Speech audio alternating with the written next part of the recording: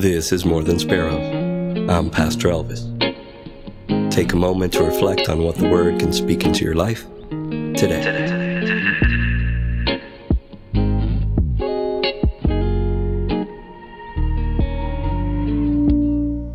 The king coughed. He knew he had little time. He called for his scribe. He coughed some more. As the scribe entered, he asked him to shut the door. "Yes, Lord," the scribe replied. The king asked him to come and sit at his bed. "My Lord," the scribe exclaimed, "come now, we mustn't tarry. There isn't much time left," the king said through labored breath.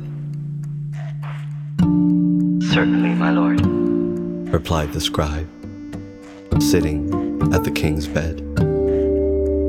"You know I've set my sight on gaining wisdom, happiness even." "Yes, Lord." "Good. Record this. I have drunk much wine, gained much knowledge, lived in search of that fleeting joy, but I never grasped it until this moment." The scribe looked up. "What do you mean, my lord?" "Meaningless. It is all meaningless. All the riches, all the fame, all the adoration. It's all meaningless. After all, I may be king, but you're in a much better position than I am." "My king, do not speak such things."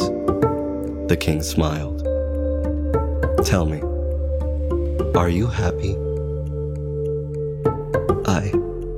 I can't say." You shouldn't lie to a dying man. I know you are happy, content with your lot, dreaming of a better tomorrow." The scribe stayed silent. "You shouldn't feel ashamed for that. Now write this down. Enjoy the life that God has given you, and serve Him and keep His commandments. For this is the duty of man." The king smiled a knowing smile and closed his eyes. The scribe wept, but he knew that his king had found what he had looked for all his life. Ecclesiastes 9:9 and 12:13.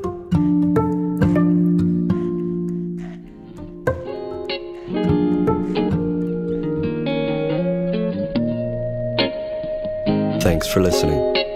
Music is by Blue Dot Sessions. Sound design and mastering are by Luis Cancion.